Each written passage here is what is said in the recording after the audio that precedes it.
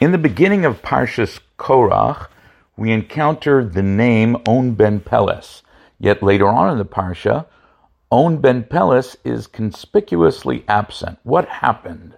So the Medrash tells us that it was the wife of On ben Peles that actually saved him from the rebellion. She asked him, listen, what are you going to gain if you join up with Korach?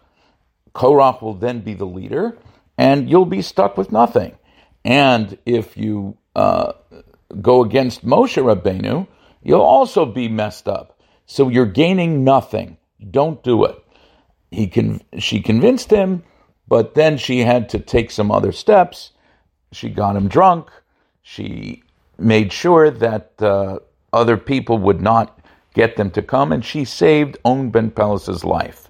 On the other hand, the Medrash tells us that Korach's wife did the exact opposite. She egged him on to partake in the rebellion because she wanted things, etc. She wanted kavod, she wanted leadership.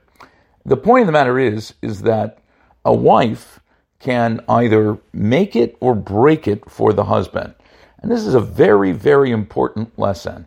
Sometimes, like in the case of Korach, she can truly mess up his future. And in the case of On ben Peles, she can really, really save his life.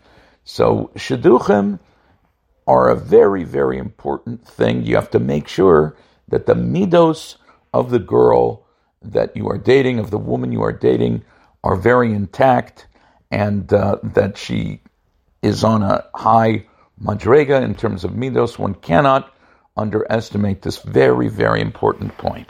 Have a great Shabbos.